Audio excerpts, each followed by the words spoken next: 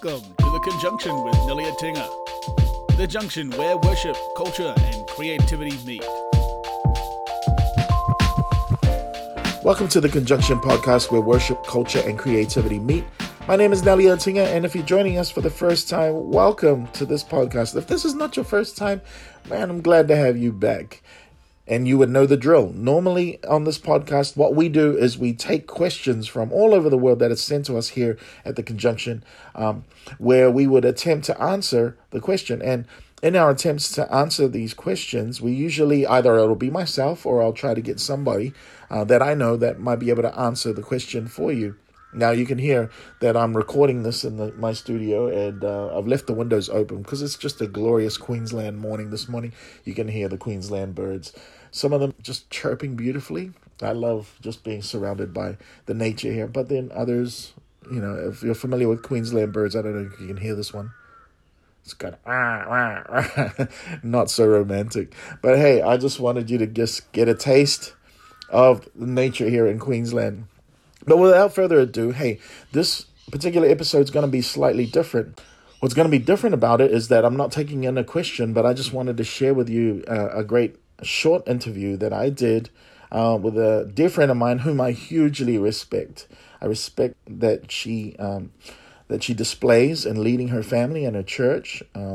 She pastors a dynamic church in South Africa, and so she's got an amazing prophetic gift, a very great teacher of the word. So I'm not going to go into it too long, other than just to say that I really believe that if you stick around and listen to this interview, you're going to be hugely blessed by what she has to share with us. So without further ado, here's Pastor Carol Gossman.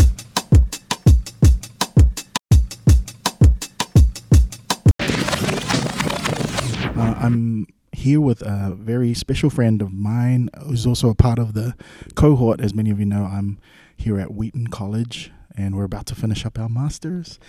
We're actually in our last day of classes today, and I really wanted to get this friend of mine on the podcast because she is a exemplary leader with regards to moving in the prophetic, pastoring, and all that she does in the nation of South Africa. She's the pastor of our church, our Every Nation Church in Ruimsig. Did I say that right? And so I wanted to introduce you to my dear friend, Carol Gossman. Tell us a little bit about yourself, Carol. Awesome. So great to be with you. And what nations are we talking to? We're talking to everywhere. So welcome, world. Great to be talking to you. A little bit about myself. So my husband and I have been in ministry for over 20 years, and we have planted a number of churches around Southern Africa. Really, really love that. We've at the same time been involved in prophetic ministry a lot, so been involved in raising up and releasing prophetic ministers, seeing the growth of the prophetic ministry in churches, and 3 grown children, 2 of them married. And loving life. Anything more you want to know? Well, maybe you can tell us a little bit about what keeps you inspired, both as a pastor, someone who moves in the prophetic, what keeps you inspired with regards to life, I guess, in general.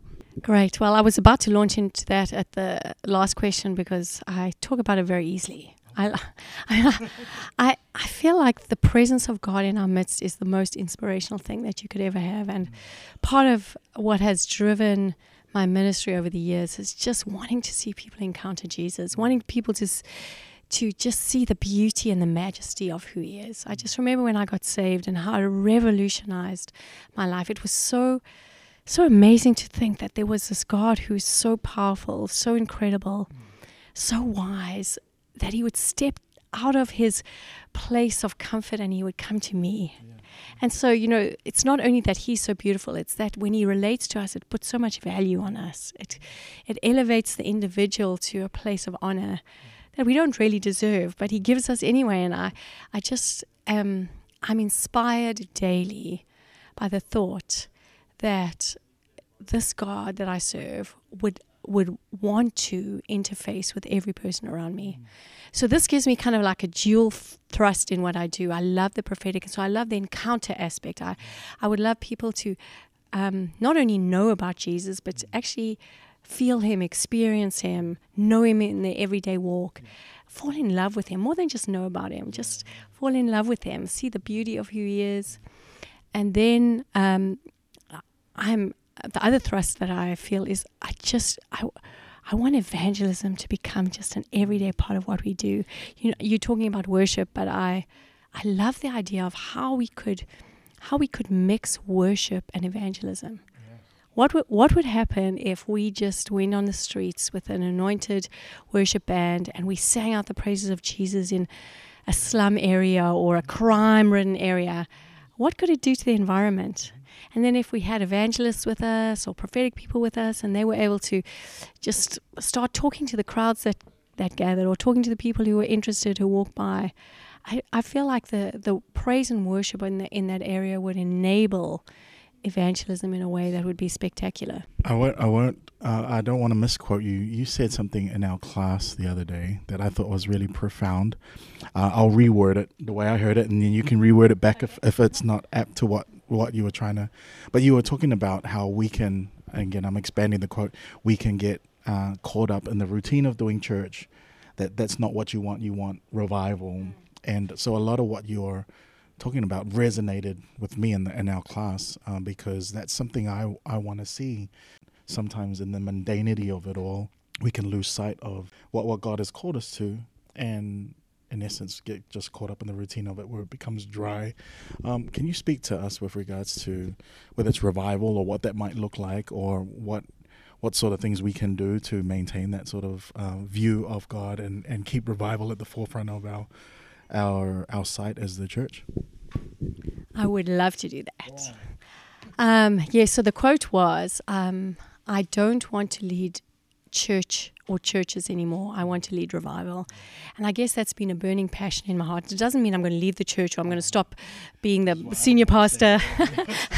I don't want to stop being the senior pastor in any way, or not lead in church. But I don't want it to become just an excellent presentation on a Sunday.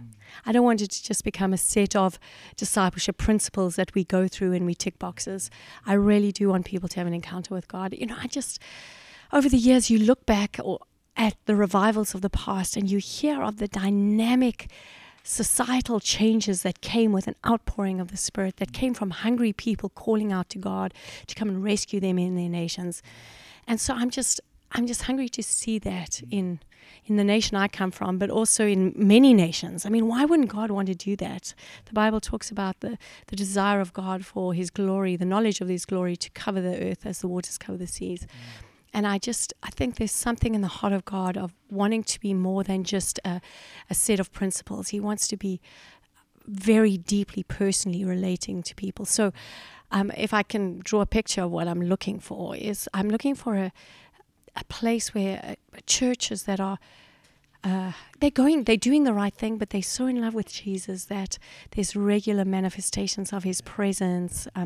There's a tangible feeling, like when people walk in, they can sense His presence. People are having dreams, visions. They're encountering God on not just an intellectual level, but they're encountering God on a spiritual and emotional level at the same time.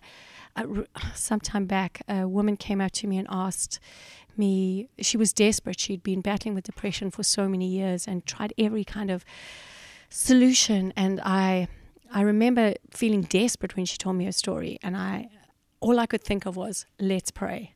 And I laid hands on her and very simple prayer, Lord, please take away this depression. And she dropped to her knees weeping. She was so profoundly impacted. And I was like, I don't know what's going on, what's happening. And she after she'd finished crying, she said, I just felt this feeling of this wet blanket that I've carried around for so many years, like covering me, that feeling of impending doom. As you prayed, I just felt it peel off like a blanket off me. And I just feel like a new person. And that girl, I've walked with her for many years after that. So it's not like it wasn't a once-off thing. It was a once-off thing that resulted in a dramatic change to her life. Her and her husband are leaders in our church now. She runs our visitors and follow-up ministry. So just an amazing story of what encounters with God can do. They can do what no man can do. So hungry for that kind of thing. Yeah, I can tell you many stories of those encounters, but I know we don't have enough time. But that's my hunger. I want bodies healed. I want souls healed. I want the fullness of what Jesus died for just manifested in the lives of people. Oh, that's inspiring. That's great. I'd love to. You need to write a book, Carol, with all this stuff, man. So we'll hold her accountable. She's going to come out with a book. Look out for more books from her. I guess last question, just given the amount of time we have left.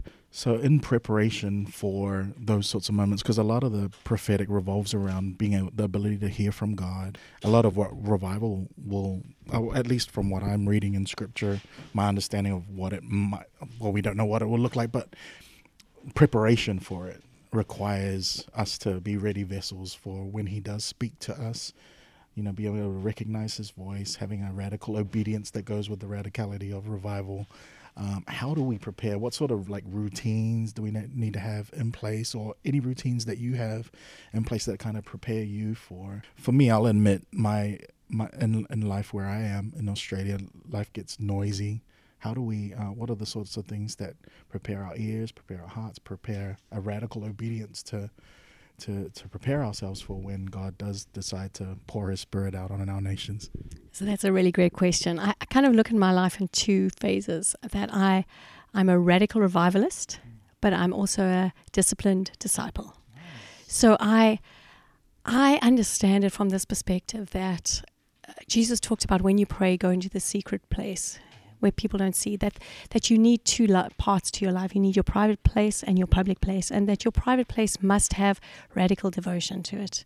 So I'm despite the fact that when I lead, when I preach, when I am wanting to facilitate moments for people, I try to be very Spirit-led, try to take risks. At the same time, my private life is very disciplined. So I wake up at the same time. I have a Bible reading plan. That's just, I just make sure that I get through the whole Bible in a year or less every year. And it's not, I don't have fireworks. It's not like angels don't appear when I read the Bible. I read the Bible. Sometimes I have incredible moments, but sometimes it's just reading the Bible. Because that's what the Holy Spirit draws on when you're in those spontaneous moments. He draws on that knowledge, that deep-seated foundation of Scripture in our lives. So I love that. I'm disciplined in my outreach. So I'm running a small group, more than one small group. I'm reaching out to the lost. I'm telling people about Jesus. So I feel like making sure that my private life is filled with the right and normal disciplines of Christianity. And at the same time, I try to do quite a bit of soaking. I don't know if your listeners will understand what that means, but what I mean by that is I spend time allowing the Spirit of God to fill me. So I have this small practice I do when I wake up in the morning. Instead of just jumping out of bed, I lie in the bed, and for a moment I say, God, I'm just going to practice being loved by you for a few minutes. So what I mean by that is I just allow his presence to come and fill me, because it lays the foundation for the day. That now I'm doing everything from a place of being loved by him instead of trying to get him to love me. So I try to keep that in my world. And gosh, anytime there's worship anywhere, I just go. Yeah. So I just love those kind of environments, and I love the presence of God that comes. But go to church every Sunday. I mean, these are just the normal Christian things. This is what makes you successful in whatever else you do. Is it just keeping those foundations solid, doing the right things, the unimpressive or unspectacular things, should I say, and they result in spectacular things later on.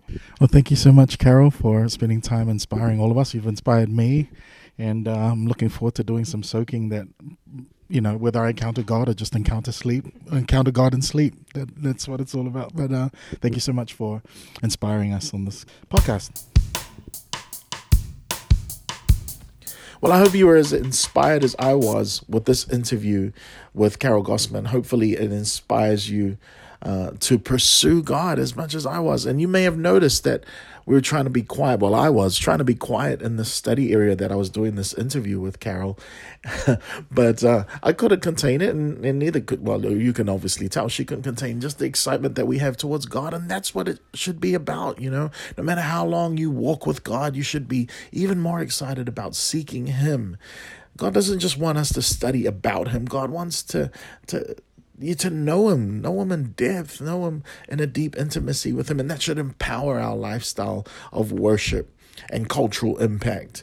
A lot of times we can fall into the trap of empty ritualism or empty religion without the inspiration that is drawn from a deep well of relationship with God. So I wanted to inspire you, even if you're listening to this podcast episode and you're not necessarily on that journey, I want to invite you into this journey and actually take this time to pray for you today. This morning, as I'm recording this, the new iPhone was released. And for those of you who know, I'm a Mac head. I love my Apple products. But to be honest with you, this was one of the more lackluster product releases. As I was just watching, I was like, meh.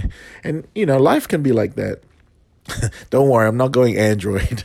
But, I was just thinking about it. I was just thinking about how, the things that we put our trust in, or the things that have a tendency to amuse or excite us, will never be able to sustain us the way that the creator of the universe can.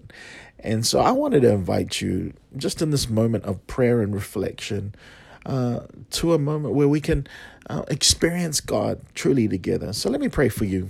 God, I thank you, creator of the universe, yet Daddy, Abba, Father. We thank you, Lord, that we can come into this true encounter of who you are.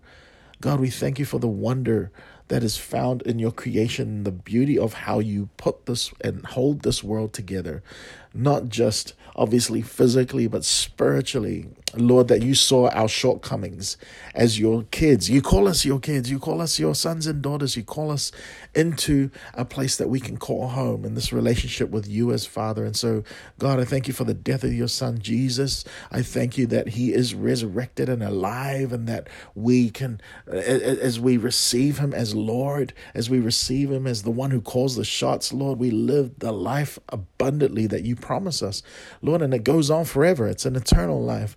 And so, Lord, let that inspire us today. Lord, let the power of the restoration of the gospel inspire us today, that though we've all fallen short of your glory, God, you still pick us up with the free gift that is found in eternal life. And I want to get a life today. And I know my brothers and sisters who are listening to this podcast want that life that can only be found in you. In Jesus' name. Amen. Hope that this podcast has been a blessing to you. Hey, again, if you have any questions that you would like to send our way, please do record a voice memo on your phone or a digital device, whatever you're using. Maybe it's an iPhone 11, I don't know. But record it and send it to me at conjunctionpodcast@gmail.com. We'll be happy to take your questions and serve you in that way. But God bless you all. Have a massive week ahead. Peace.